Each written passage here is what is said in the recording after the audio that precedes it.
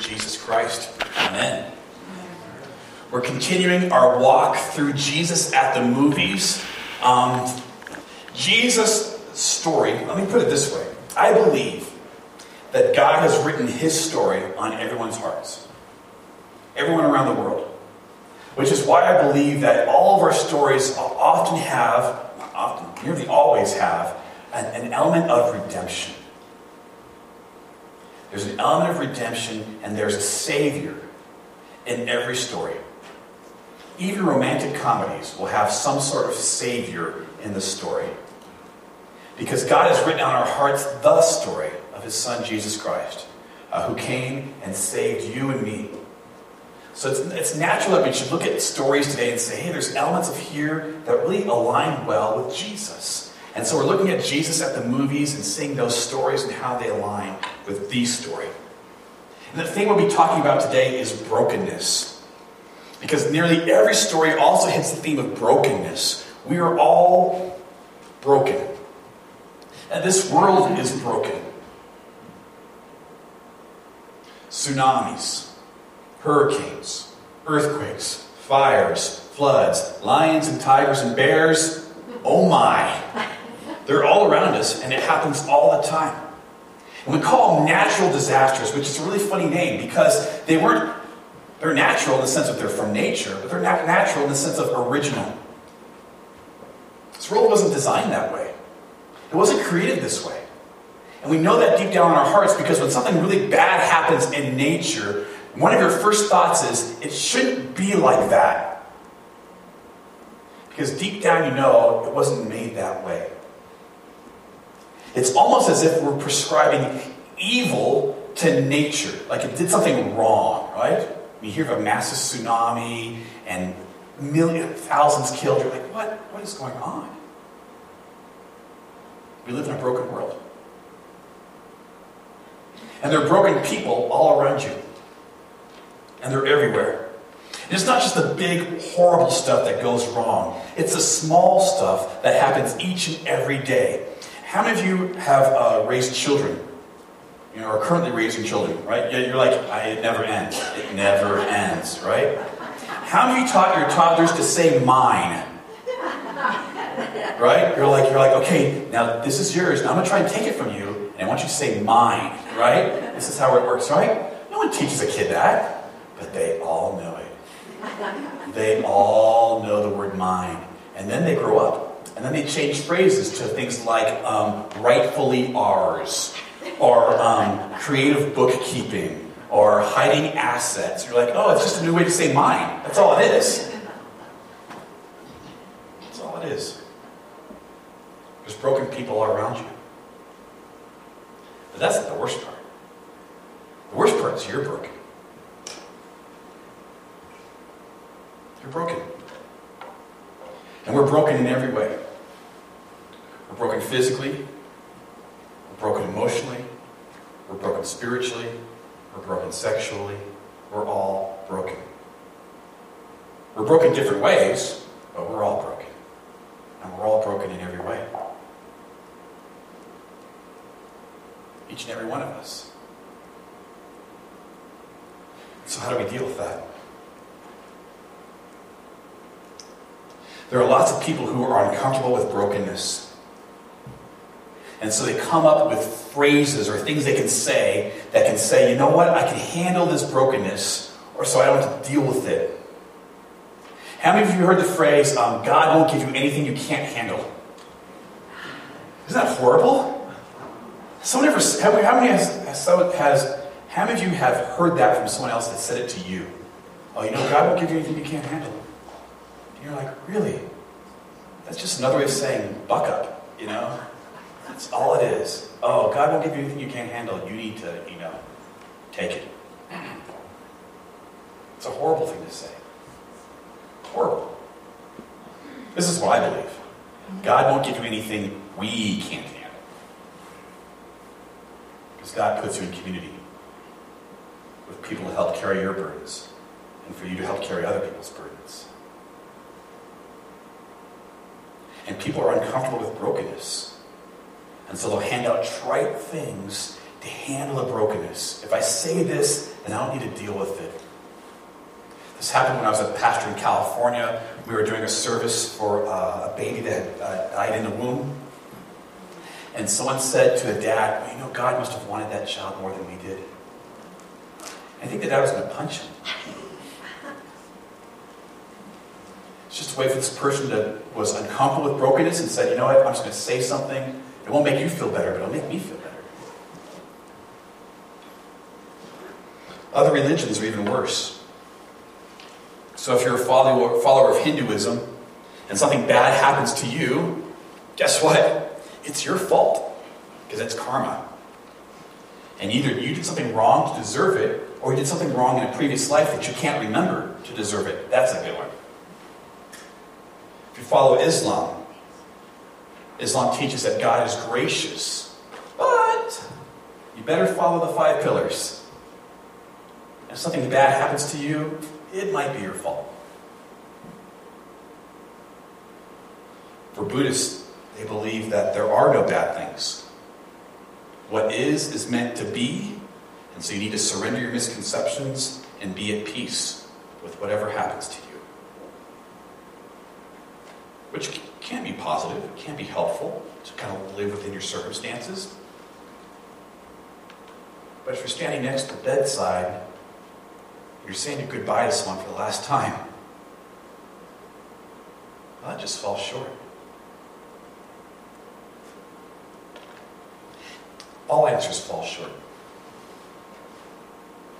Every explanation fails. Everyone. Oh, there's reasons and there's good things, and James talks about tribulation strengthening us and giving us good character. That's absolutely true. But when you're in the midst of something hard and horrible, every explanation fails. Every so-called answer doesn't explain. And this is why I love Jesus. Jesus did not come to answer every single question you have. He didn't. Jesus came to be the answer.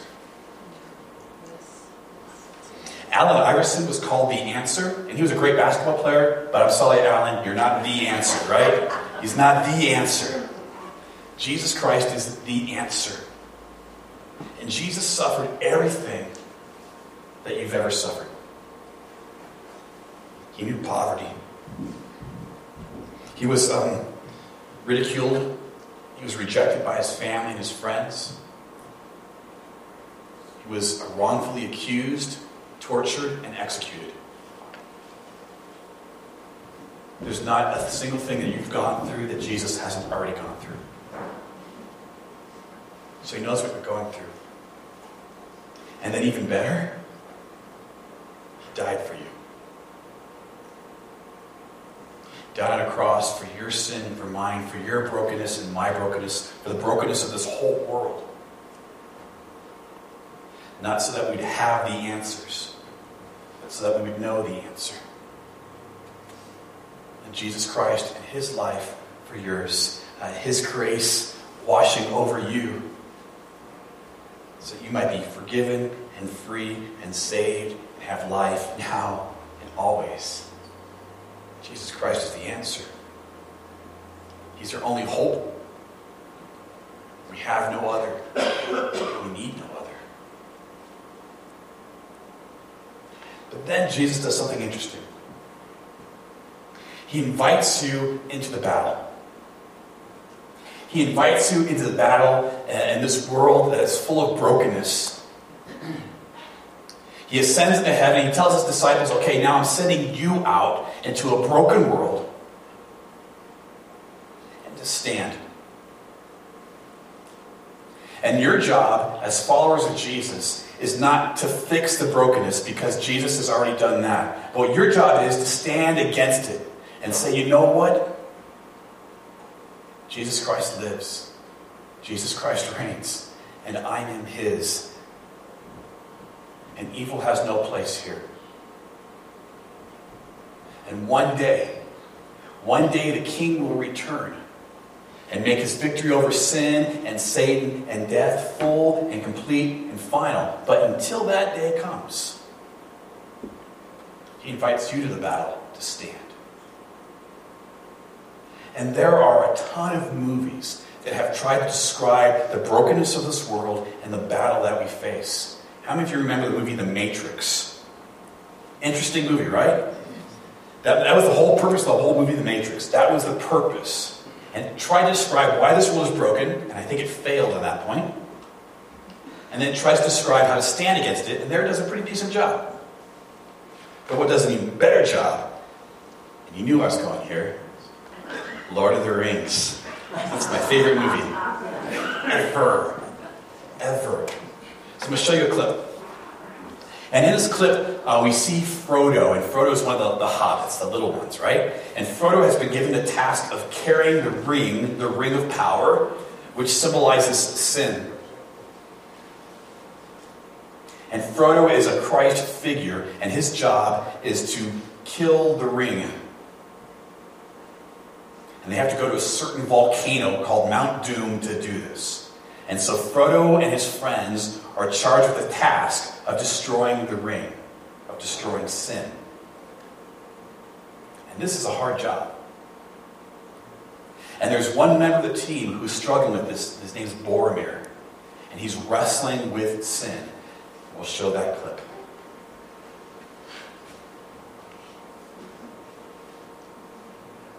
There we go.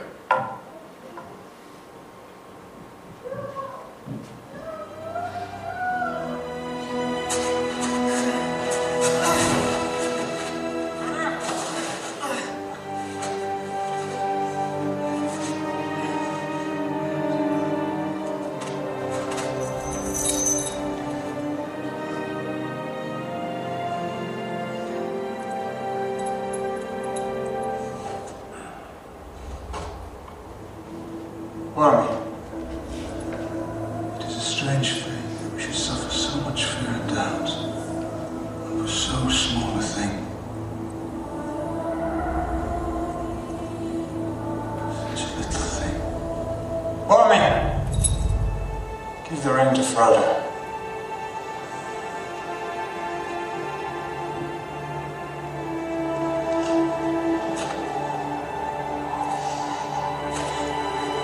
As you wish. I cannot.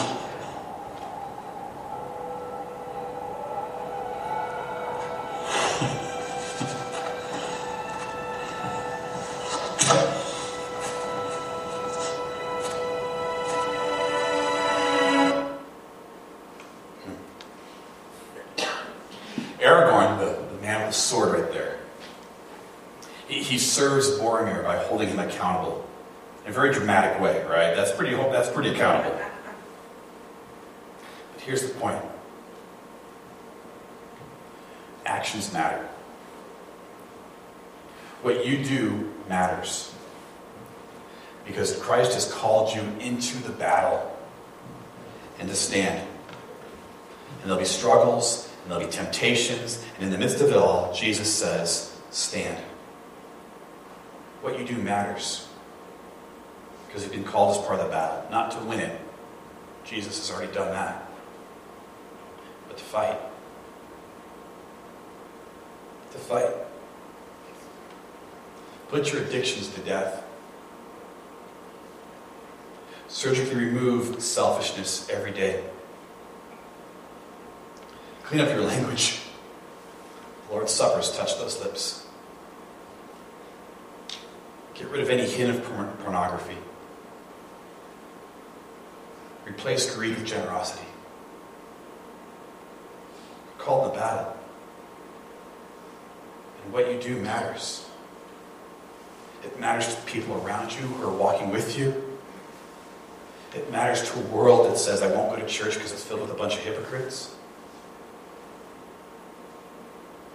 What you do matters. And it doesn't matter for your salvation. It doesn't matter for eternal life. That's guaranteed in Jesus Christ. Praise God. It does matter. It matters so much, Jesus said. When you pray like this. Lord, lead us not into temptation, but deliver us from evil.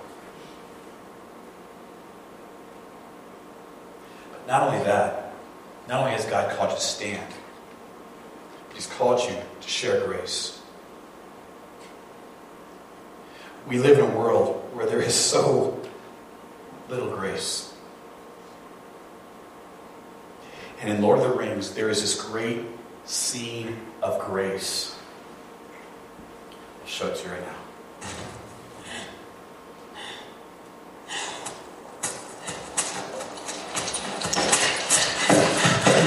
It took the little ones. Frodo. Where is Frodo? I met Frodo. Then you did what I could not. I tried to take the ring from him. The ring is beyond our reach now. Forgive me. I did not see. I have failed you all. No, Boromir. You fought bravely. You have kept your honor. Leave it. It is over. The world of men will fall. And all will come to darkness. From my city to ruin.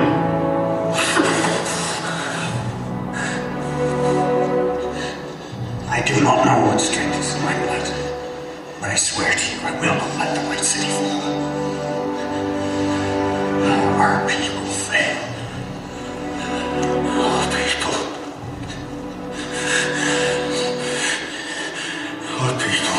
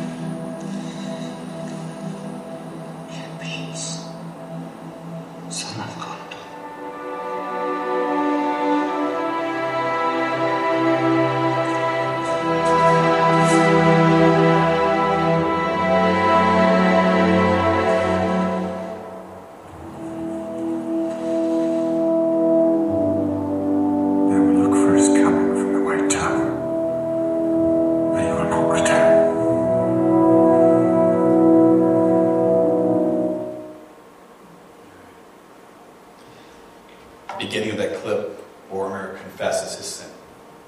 I tried to take the ring. And Aragorn gives forgiveness. He says, you fought bravely, you kept your honor. The book does a better job. In the book he has these words. You are victorious. Few have won such a victory. Be at peace. Which is a really funny thing to say when someone has like 10 arrows sticking out of them, right? Because you're like, you know what? That guy's not victorious. That's not the victory Aragorn's talking about. The victory he's talking about is that Boromir has confessed his sin. He's confessed his weakness. And Aragorn says, yes, now you've won. Finally. The victory you've always been searching for, you finally got. And you realized you could win it. Philip Yancey he wrote this striking line. He said this. He said, I left Christianity because I found so little grace there. I came back because it's the only place I found grace. And we live in a world that is hungry for grace.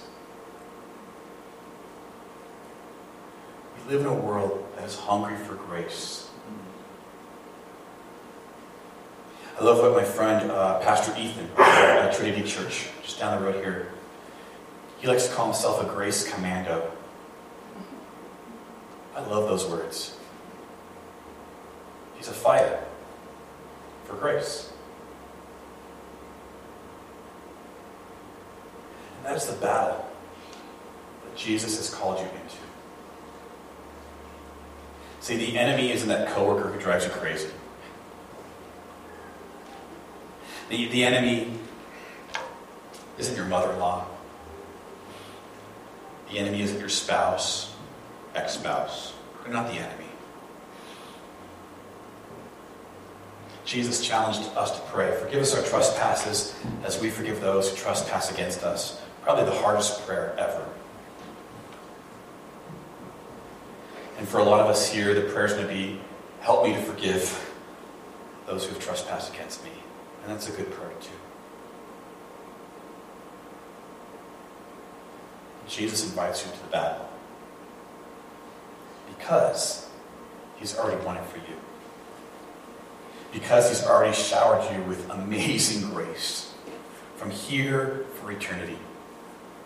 Because he died and rose for you. Because he loves you. And then he says, I'm sending you out. I'm sending you out for a broken world. For a world that's dying and many times doesn't even know it. And I want you to stand.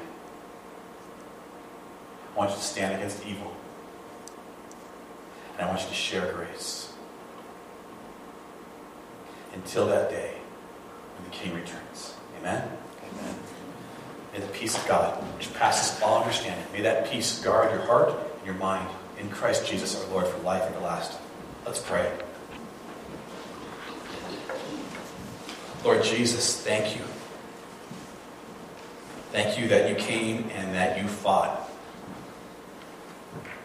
You stood against sin. You stood against Satan. You stood against evil.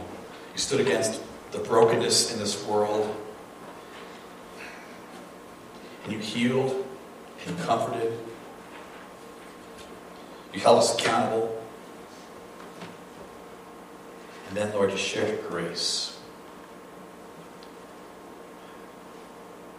Lord, help us to stand like you. Not to win the battle because you've already done that for us, Lord, but to stand with you. That we might be grace commandos as well. Because of all you've done for us. We ask this in your name, Jesus. Amen.